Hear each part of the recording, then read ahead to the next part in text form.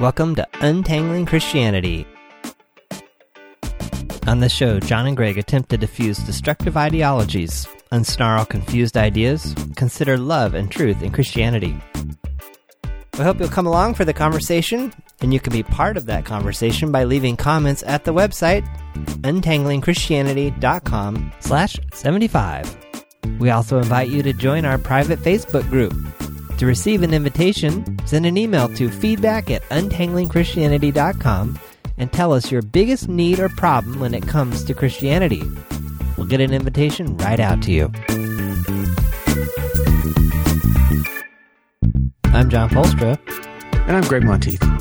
And today continues our discussion about the covenant or promise that God made to Noah and Abraham, and who knows where this will all go. It all started a few weeks ago when I brought a pamphlet from a Christmas program that I had attended that laid out the gospel in a very succinct and straightforward manner. I believe that was episode number 73. Mm-hmm. So if you want to listen to these in order and catch up to us, that would be a good way to do it. So I think last week I showed up and said, okay, been talking about this covenant or this promise. Where does this come from? Where are you getting it? Mm-hmm. Put this together for me. And in some ways, help, what is you, Greg? What is your presentation of the gospel? Like, where would you start? How would you present it to me in a way that you understand it? And it's probably going to be different than the way that I've understood in the past. So a lot of discussion last time about the covenant, where it came from. I think talking to you during the week, that caused you to do a whole bunch more work on different areas. So maybe update us there, and where do you see that we should go today? It's interesting because the discussion about the covenant, came out of the pamphlets that we were looking at that you had, picked up from the Christmas events you attended just in December there. And it was really interesting to me that as I began to research more about the covenant, and I want to highlight a couple of things. First of all, I had some questions about the solidity of the presentation I was offering in one specific regard, and that is how much of that promise to Abraham is included as an eventual covenant blessing. And the jury is still what do you mean by covenant blessing? So the covenant comes with a series of curses and blessings, or we might say, benefits and consequences. Or the other way around, consequences and blessings, consequences and benefits, right? And so following through on the covenant means that Israel receives those benefits or blessings. Not following through will involve Israel receiving those consequences or curses, if you like. And so the question I have, and I've actually answered it in two different ways, which is why I thought, I think I have to come down on this one way or the other and be a little more definitive. But at one point, my initial response was the promise was succinct and different from the covenant blessings. And then last time, I kind of put them in there, talked about creating making a covenant on the very same subject that you had already made a promise about. And wait, so are you saying they're different? I've been kind of lumping them together. Covenant equals promise. You're saying there's a difference. Well, there's definitely a difference. I'm wondering what the overlap is. That's my question. Oh, okay. And last time I had kind of put them together and said, God called Abraham, and I think the other thing that I would say to last time, I know that you had said, hey, I don't really... I was pushing you. Yeah, you were, which is good. You said, if it's not really an if you do this, I will do that. And I think I would say that we also want to look a little bit more deeply into the kind of the cultural norms of the ancient Near East. I would be hard pressed to imagine a situation between an ancient Near Eastern individual or people group and a divinity or so-called divinity, where the divinity says, do this, and such and such and such and such and such and such after it, as a kind of, as following sentences or, what a knock-on kind of next steps, I would have it be hard pressed to think in that scenario with that type of culture that it wouldn't be seen as, if you do X, you will receive Y. No, that X just is something to do, and Y is a benefit. Well, and that just occurred to me. I wonder too if so is what you're saying in that time when a divinity told you to do something, you just did it. Whereas I feel like in today's day and age, it's kind of like, well, people say, well, God commands everyone to do whatever, do thus and such. And people are like, well, I don't know. Did he really? Does God even exist? Whatever. But it sounds like, would it be true to say that in that time, when a divinity said to do something, you just did it?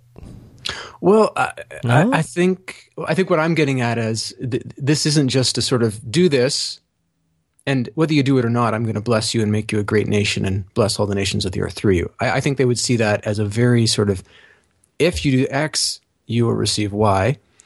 But the other interesting part is I don't know. Like the text doesn't talk about how many people did God actually approach who maybe God approached other people before Abraham and they said no. Or they said yes and didn't do it.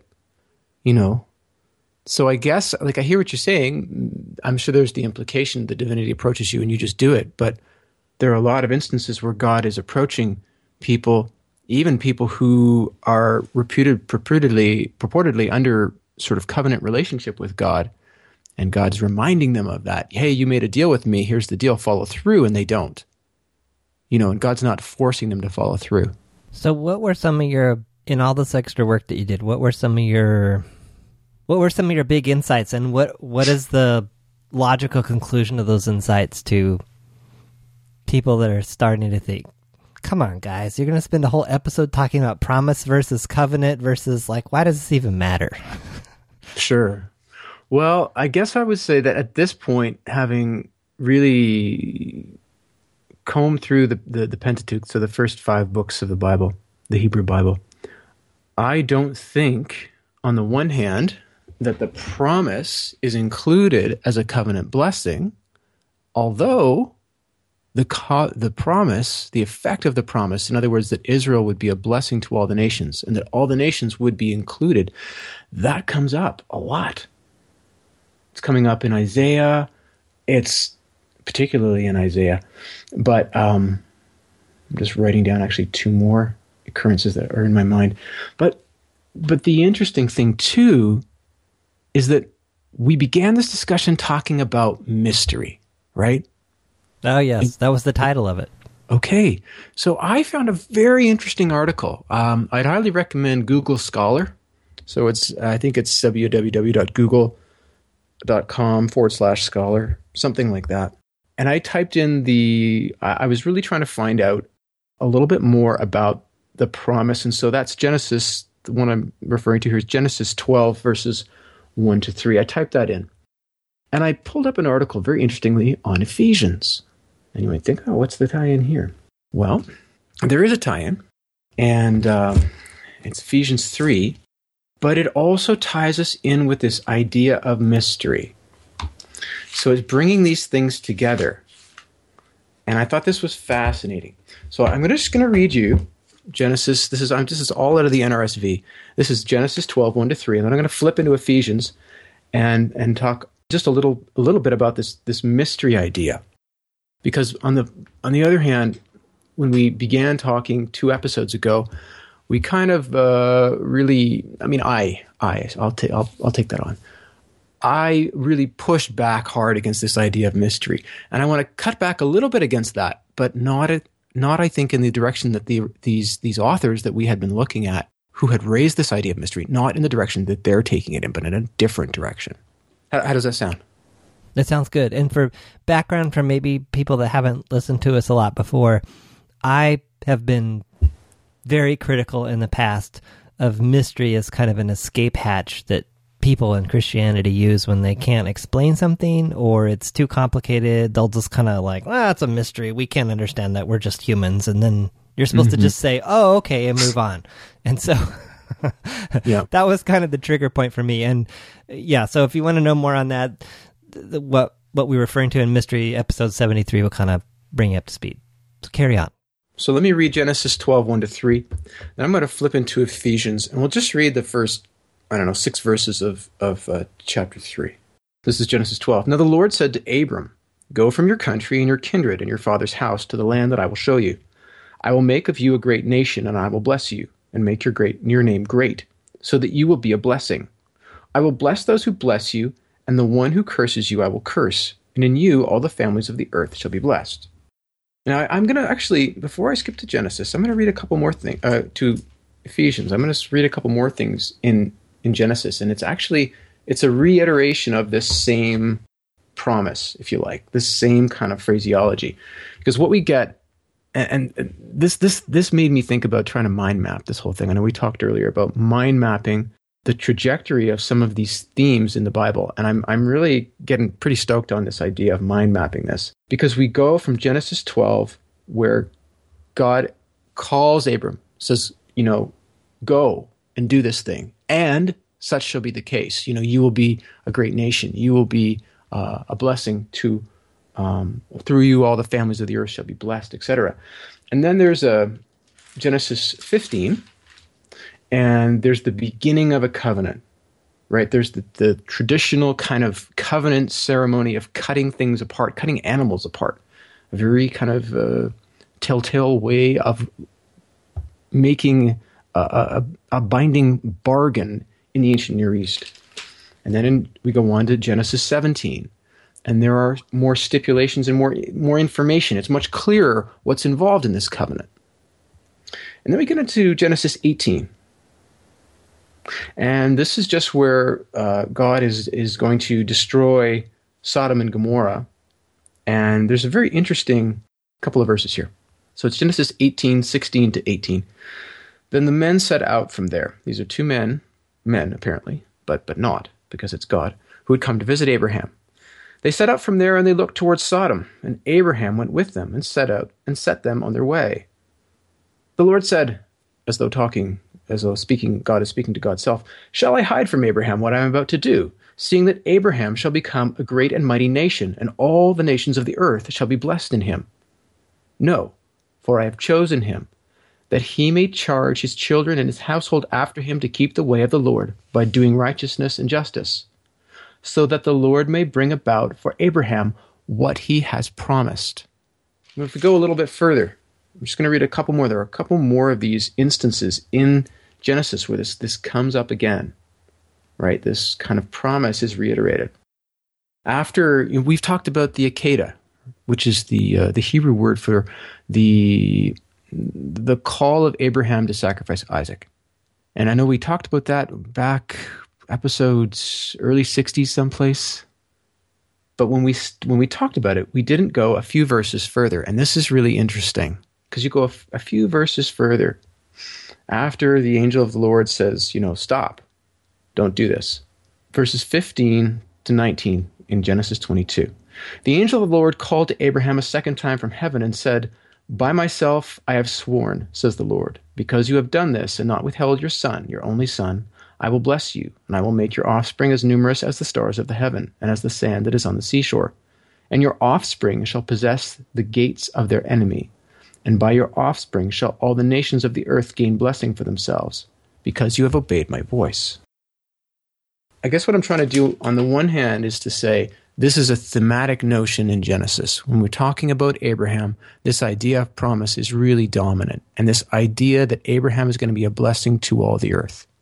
But when we move forward into Exodus, I'm not going to go through Exodus, Leviticus, Deuteronomy particularly, we don't see this specific promise reiterated when we're talking about the covenant. Whether it was the initial kind of contact at Horeb, where the Israelites really messed up, or at Sinai, where they had some problems again. And Sinai, of course, is the big covenant with Moses. It's not reiterated. Then it comes up again in the prophets. You see it a lot in Isaiah 2, 25, 42, 49, Isaiah 19. There are some other references. And I'm going to skip ahead to Ephesians and also Galatians. I'm going to try to tie these two in, okay? I didn't mention Galatians before, but we'll read that too. Oh yeah, this is really interesting. I'd like to actually like to read a little bit of a larger chunk if that works for you, because we finished last time with this idea of what's the relationship between us and Abraham, and I basically said none. Right. You know, and you were kind of like, "Why? What are you talking about?" And I talked about this distance. You know, we are not the Israelites. I'm not Jewish. I've got no Jewish blood in me. And it was this process. In other words, we need to bear in mind that the link that we have with Abraham is a link of faith. And this is the interesting thing that Paul's doing with his theology and saying it was faith that upon which Abraham agreed and went forward, did as God said.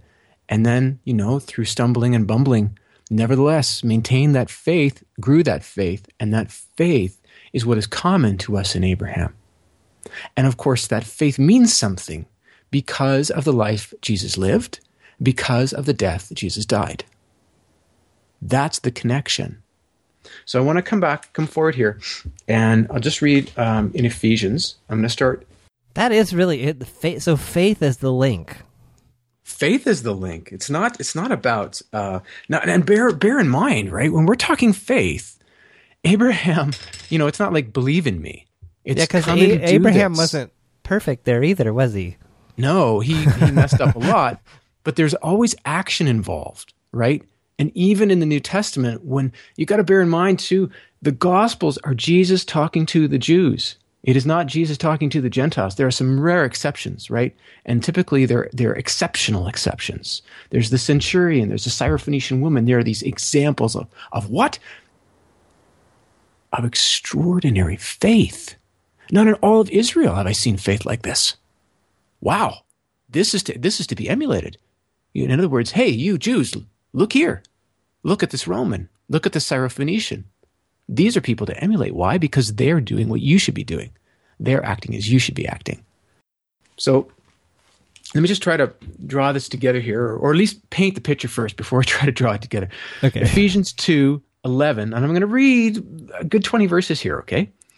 This is Paul writing to the Ephesians.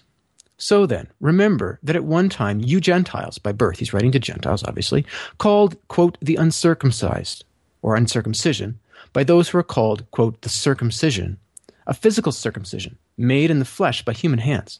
Remember that you were at that time without Christ, being aliens from the commonwealth of Israel, and strangers to the covenant of promise, having no hope and without God in the world. But now in Christ Jesus, you who were once far off have been brought near by the blood of Christ, for he is our peace. In his flesh he has made both groups into one and has broken down the dividing wall, that is, the hostility between us. He has abolished the law with its commandments and ordinances, that he might create in himself one new humanity in place of two, right? Jews and everybody else. All of a sudden we've got no division. One new humanity in the place of two, thus making peace, and might reconcile both groups to God in one body through the cross, thus putting to death the hostility through it. So he came and proclaimed peace to you who were far off, and peace to those who were near.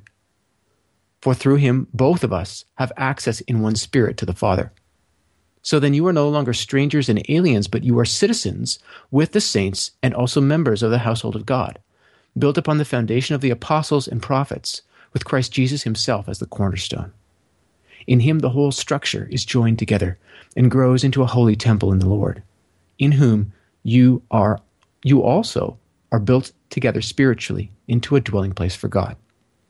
So you can see this kind of really radically distinct two groups, Jews and everybody else. Jews being close to God, those who are near. Us, the Gentiles, being those who are far.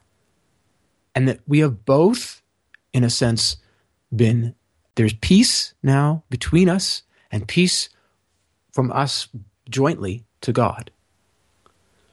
And then Paul goes on, and this is the beginning of chapter 3 in Ephesians. This is the reason that I, Paul, am a prisoner for Christ Jesus, for the sake of you Gentiles. For surely you have already heard of the commission of God's grace that was given me for you, and how the mystery was made known to me by revelation, as I wrote above in a few words. And this is the above that I read to you, a reading of which will enable you to perceive my understanding of the mystery of Christ, In former generations, this mystery was not made known to humankind, as it had been revealed to his holy apostles and the prophets by the Spirit. That is, the Gentiles have become fellow heirs, members of the same body, and sharers in the promise in Christ Jesus through the gospel. That is the mystery. That is when we're talking about mystery. We're not talking about love. We're not talking about the fact that the Gentiles were going to be brought in, but that there is no division whatsoever. The point of this whole idea of mystery, and when you go back, there are some other references to mystery. Romans 11 is another one. And say that one more time. So what exactly the mystery is? The mystery is the fact that through Jesus, the end result is not only are the Gentiles included, not only are all the nations blessed. We knew that way back in Genesis 12, and then reiterated in Genesis 18 and 21, etc., right, that I've just read. But there is now no division. There's no sense of difference between the two. There's no priority. There's no hierarchy. Now, this is nowhere, seemingly, right? This is completely unexpected, if you like. And this is the mystery that Paul says, this was not made known, that this should happen like this. And this, of course, comes in with some of these great, great formulations, like in Galatians. This is some of the most exciting stuff, I think, in terms of ethics in the Bible. There, I'm reading from Galatians 3:28, and it's also in Colossians 3:11. There is no longer Jew or Greek. There is no longer slave or free. There is no longer male and female, for all of you are one in Christ Jesus. And this is the cool part. Listen, what's the next verse? And if you belong to Christ, then you are Abraham's offspring, heirs according to the promise. Right? So we're seeing this. You're all there. You're all part of it. But there was never a sense that the Gentiles were going to be equal with the Jews. I mean, the Jews are God's chosen people. They're the ones. And yet, no, that's not what's happening. That is not the point. That is not the trajectory. That is not the intention. That is not what God is aiming at. And that's the mystery, that this wasn't revealed. This wasn't made known. And yet this is what's taken place. And how? Through Christ, through Jesus, through the life he lived, the death he died. Now, if we go back in that same chapter a little bit earlier, I'm in Galatians now, right? I just read that there is no Jew or Greek, slave or free, male or female. But if you go back a little earlier in the same chapter, I was going to start with verse 6 and just read down. Just as Abraham, and this is a quotation, believed God and it was reckoned to him as righteousness, end quotation. So you, and he's writing to the Galatians, those who believe are the descendants of Abraham. So faith is that characteristic which allows us to be members of this family and places us in right relationship with God. And the scripture, foreseeing that God would justify the Gentiles by faith, declared the gospel beforehand to Abraham, saying, quote, all the Gentiles shall be blessed in you, end quote. For this reason, those who believe are blessed with Abraham, who believed. For all who rely on the works of the law are under a curse. For it is written, quote, cursed is everyone who does not observe and obey all the things written in the book of the law, end quote. Now it is evident that no one is justified before God by the law, for, quote, the one who is righteous will live by faith, end quote. And this is Paul quoting sections of the Old Testament. But the law does not rest on faith. On the contrary, quote, whoever does the works of the law will live by them, end quote. And this is the important part to tie us back in. Christ redeemed us from the curse of the law by becoming a curse for us. For it is written, cursed is everyone who hangs on a tree, in order that in Christ the blessing of Abraham might come to the Gentiles, so that we might receive the promise of the Spirit through faith. So Paul's putting all this stuff together, and he's saying a long time ago there was a promise made, but nobody understood. This is a mystery. Nobody understood that it meant not just that, you guys could tag along, but all you Gentiles, you are every bit as important. You are every bit as central. You are every bit as loved and sought after as the Jews. How would they have understood faith? Because when I hear faith, I'm curious how they would understand it, how you understand it. Like, in my tradition, faith was kind of this, close your eyes and jump off the ledge. which didn't work very well for me because I tried to do that and I thought I was having faith, but, the other things didn't come. So what does that mean? Well, I don't think you ever see it divorced from action. Abraham acted in faith. You see, even so when it's you not think a about, mental. So it's not a mental assent. well, it is, and it's more. And if somebody if I were pushed and somebody said, "Listen, there's a moment where somebody hears about the gospel and blah blah blah blah blah," and they have a moment to decide, and then they're going to die. So they have no time to, if you like, act or enact their faith. I would say is understanding it and assenting to it mentally and believing in it, if you like, grabbing hold of it as a willingness to assent to it as truth. Or, you see, this is a tricky thing though, John. I'm backing out already from what I was about to say. I would say yes on the one hand, but the problem is it's a stepwise process. It's never just somebody telling you something and you go, oh yeah, that makes a lot of sense. There's in other words, I'm not going to tell somebody about the Christian gospel, if you like, if for them the idea of a divinity is completely nonsensical and foreign. The first thing you've got to talk about is, well, what's a God? What would that look like? And so I think there's a progression that where we're moving through, belief, understanding, trusting, right? Believing on a very basic level that God can exist, that something about the story can make sense. And then understanding enough about that story to see how there's a link between who we are as people living now here in the world and the story itself and this God that's presented in it, however many, thousands of years ago. And then a point of really kind of embracing that, seeing the significance of that, seeing the outworking, let's say, of some of the logic of the text when it's talking about self-deception, when it's talking about the need for forgiveness, when it's talking about all of these various virtues and vices that depict what it means to be a human being, and realizing, this text has a really good sense of what human beings are.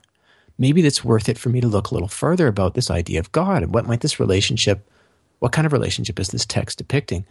But I guess it's a very long, involved process, right? It seems to me, and sometimes, or maybe quite often, when people's religious beliefs or their quote-unquote faith founders, when it breaks apart, I wonder if part of that, or usually if that comes about because certain sections of that process were really skimmed over.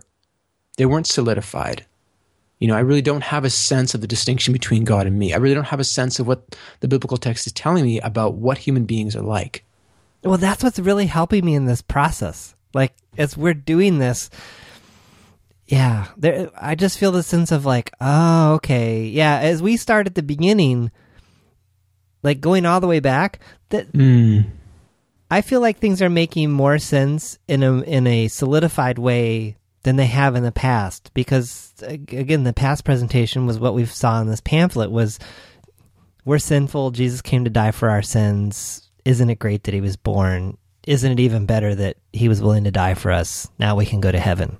Mm-hmm. This is totally different. Yeah.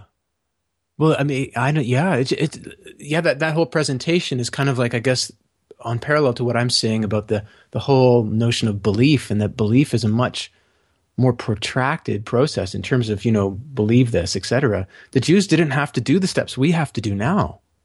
Like the people in the New Testament, the people in the Gospels that Jesus is speaking to, the Jews, they've got no issues understanding who God is.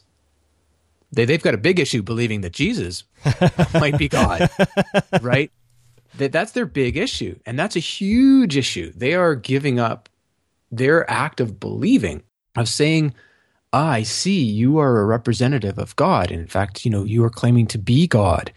And I see you're putting together my scriptures, which is the Hebrew Bible, what we call the Old Testament. You're putting that together in a very interesting way. None of my teachers have put that together for me in that way, but I see how what you're saying makes sense. Like, that's a big, long process. And I don't think all of them went through all those steps. For a lot of them, it was seeing something astoundingly miraculous or having this ongoing exposure to Jesus. When I'm not sure where in the Gospels it is, where Jesus is saying, who do people say that I am? And, people, the disciples answer with various answers, and, who do you say that I am? And Peter answers with this, astoundingly definitive, you are the Son of God. And that's enormous, right? That's an enormous admission for him to make. I'm looking it up right now, trying to see if I can lay my hands on it, but I don't seem to be able to. It's a comment by Peter, but nevertheless, well, I'm really glad that this is making sense, and it's, so I think this whole idea of mystery, again, we're seeing this kind of tie-in, right? We're going back to the promise. Well, it's like you were saying, I think in 73, the right kind of mystery. Yeah. But I think so it's like, okay, if you want to define mystery this way, wow, that makes sense. But to just wave a wand and just say, that's a mystery. It's mysterious. Well, yeah, some things are and some things maybe aren't meant to be. Yeah, but I don't think at that point in 73, I guess what I'm thinking now is I have a better sense of where these people might be coming from. And yet when I read, these references in Ephesians 3 and even in Romans, I think it's Romans 11:25, and I'll read it to you. It's very clearly tied in with exactly what's being said in that Ephesians passage. Romans 11:25, it's one verse, but so that you may not claim to be wiser than you are, brothers and sisters. He's writing to, I think he's referring to the Romans when he's saying brothers and sisters. I want you to understand this mystery. A hardening has come upon part of Israel until the full number of Gentiles has come in. And this is Paul in Romans bemoaning the fact and really mourning the fact that his countrymen have by and large disregarded and rejected Jesus as a troublemaker, a rabble-rouser, certainly not, a good Jew, certainly not the Messiah, certainly not the Son of God. And again, this mystery of the Jews on the one hand being excluded until the Gentiles have come in, but yet it's enlarged, if you like, in Ephesians with this idea that, well, it's not just they're coming in, it's that there is a complete equality. That equality that we see through that wonderful formulation in Galatians 3:28 and in Colossians 3:11.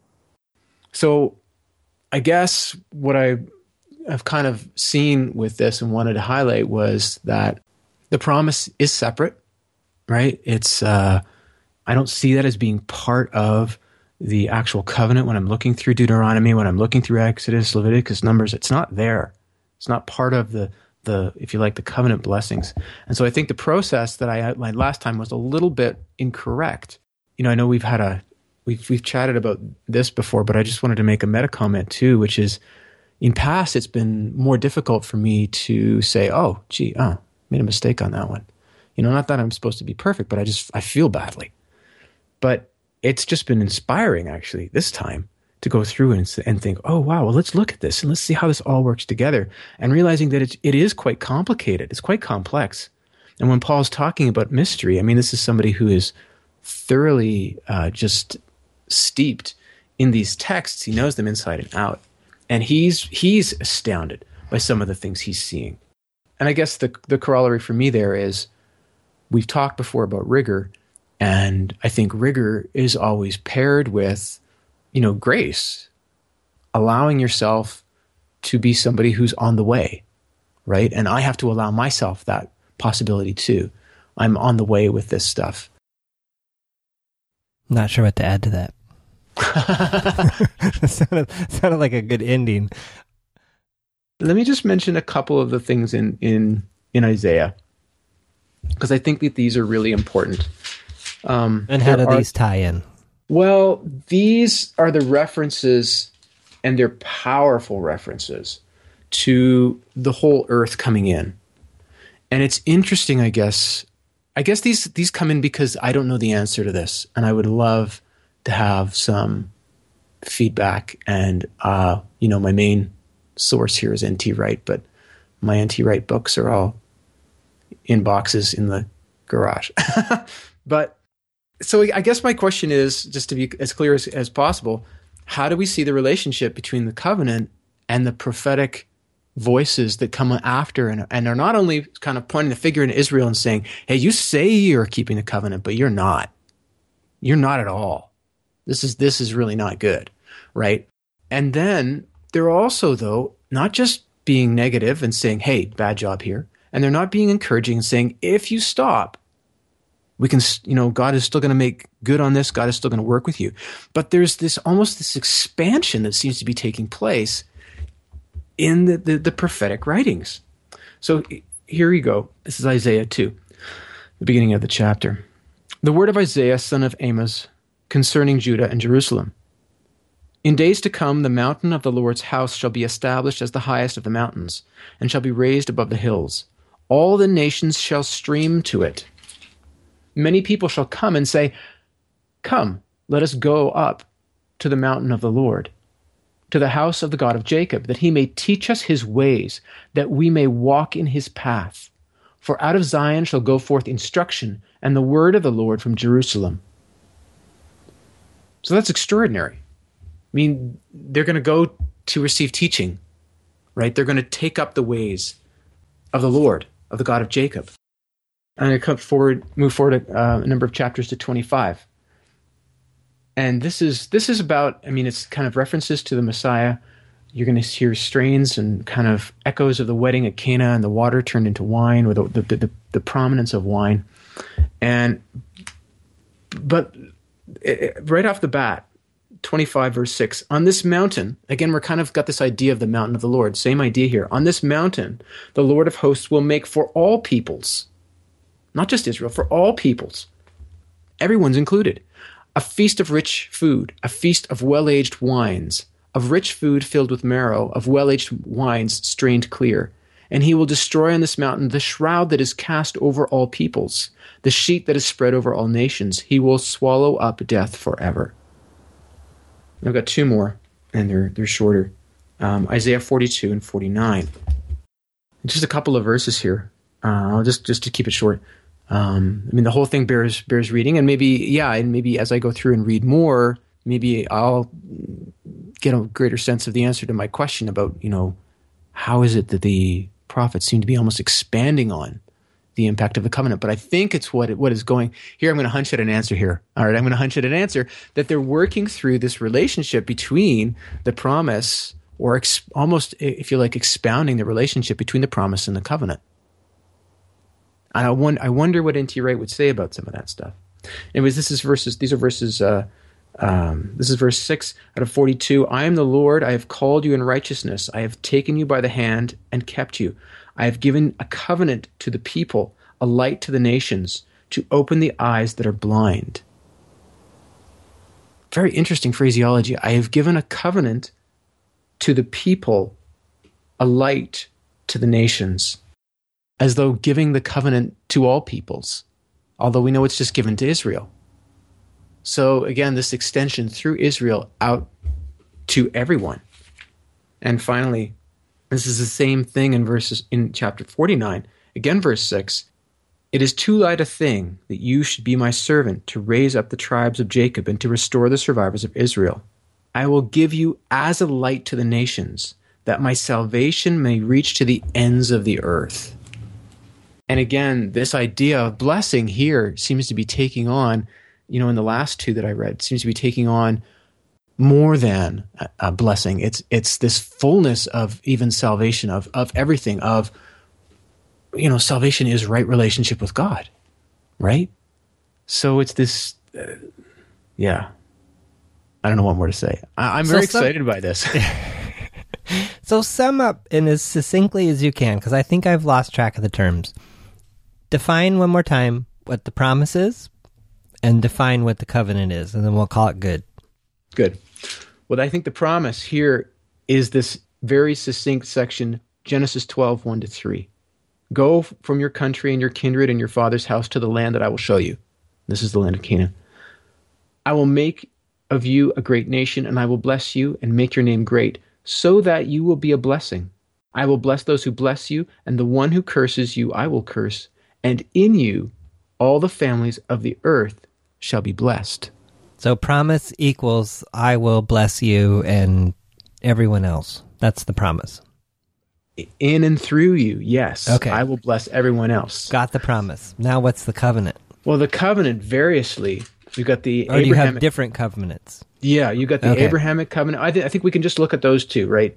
I know that there's a covenant with Noah, there's a covenant with the priests, there's a covenant with David, and they're about different things. But the major ones, I think the biggest one, obviously, is at Sinai through Moses, not with Moses, but through Moses, and I believe that is starting the stipulations of that sort of start in Exodus 20, and they go all the way through. And then some bad things happen with the Israelites, and they come and make this golden calf, and Moses throws down the original kind of 2 tablets and goes back up and makes more. But you really see that, I think the kernel, if you like, of the covenant in terms of its content and its orientation is Deuteronomy. And if I had to put a finger on it, I would say it's Deuteronomy 6 and Deuteronomy 7, but Deuteronomy is just jam-packed with some of this stuff. But in there, you're not seeing so much this idea of, I will bless the nations through you. It's more about, even the closest thing that I'm reading in there is, nations will borrow from you and you will borrow from no one. But there's a lot of, I will make your land fertile and good things will come to you. But even more, there are the counter claims, if you like, against the Israelites should they not follow through. And there's a lot about that. So promise really about this part that's distinct about the promise is other nations. And that's not as much in the covenant proper. But, as we looked in Isaiah, there's a lot of this there. And it's almost like the covenant is being expanded on in the direction of the promise in these sections of Isaiah. Okay, I think I might need a few more lessons in this before I totally get it. Well, I think it still feels to me like we're splitting hairs to call one a promise and one a covenant. It just feels to me like when you make a promise to someone, you make a promise, and when you make a covenant to someone, it's the same thing. You're promising that you'll do something. Well, okay. I guess I'm looking at terminology. That covenant terminology in terms of Abraham doesn't show up until the end of chapter 15. And it shows up after, Abraham says to him, but he said, "O Lord, how am I to know that I shall possess it? How do I know that I'm going to possess this land?" Right? How do I know that you're going to make good on this? And that's when the very next part, he being God says to him, being Abraham, "Bring me a heifer of 3 years old, etc. Bring me all these animals and cut them in half." And they will both pass, and God passes through each side of these, right? And then this is the covenant. And then later on in 17, you've got the sign of the covenant, which is circumcision, and you've got God making these promises, right? So a covenant comes with a demonstration that the promise will be made good on? Yeah, I think so. Whereas it's a promise is more, I promise that I'm going to do this. Whereas a covenant is, I promise to do this, and by the way, here's how you're going to know that I'm really going to do it. Yeah, and the covenant also has, it has implications, right? Kings shall come of you. You shall be the ancestor of a multitude of nations, like et cetera, et cetera. I could probably say that a little bit better, but I'm skimming over this here. But yeah, and then when you get into like the, especially in Deuteronomy with the Sinai covenant through Moses, there are numerous stipulations, right? There's tons of stuff. The Levitical laws, the whole Leviticus is just packed with all these, when this happens, you'll go about it in this way. If this should occur, you'll go about it in that way. And we shouldn't see these things as just sort of God's giving them these random laws that, drop out of the sky, but more that there are ways in which traditionally the ancient Eastern cultures would treat situations where people injured other people, would treat situations where they stole, where they misrepresented, where they did that or that or that or that. And so the Israelites are already familiar with a lot of this. They've already got their own ways of doing things because they've adopted them from other cultures, and then just from the culture that they're in, they've imbibed them. And yet what we're seeing in the Pentateuch and the Levitical laws is we're seeing similarities, but some differences, some key differences. terms of fairness, in terms of equality.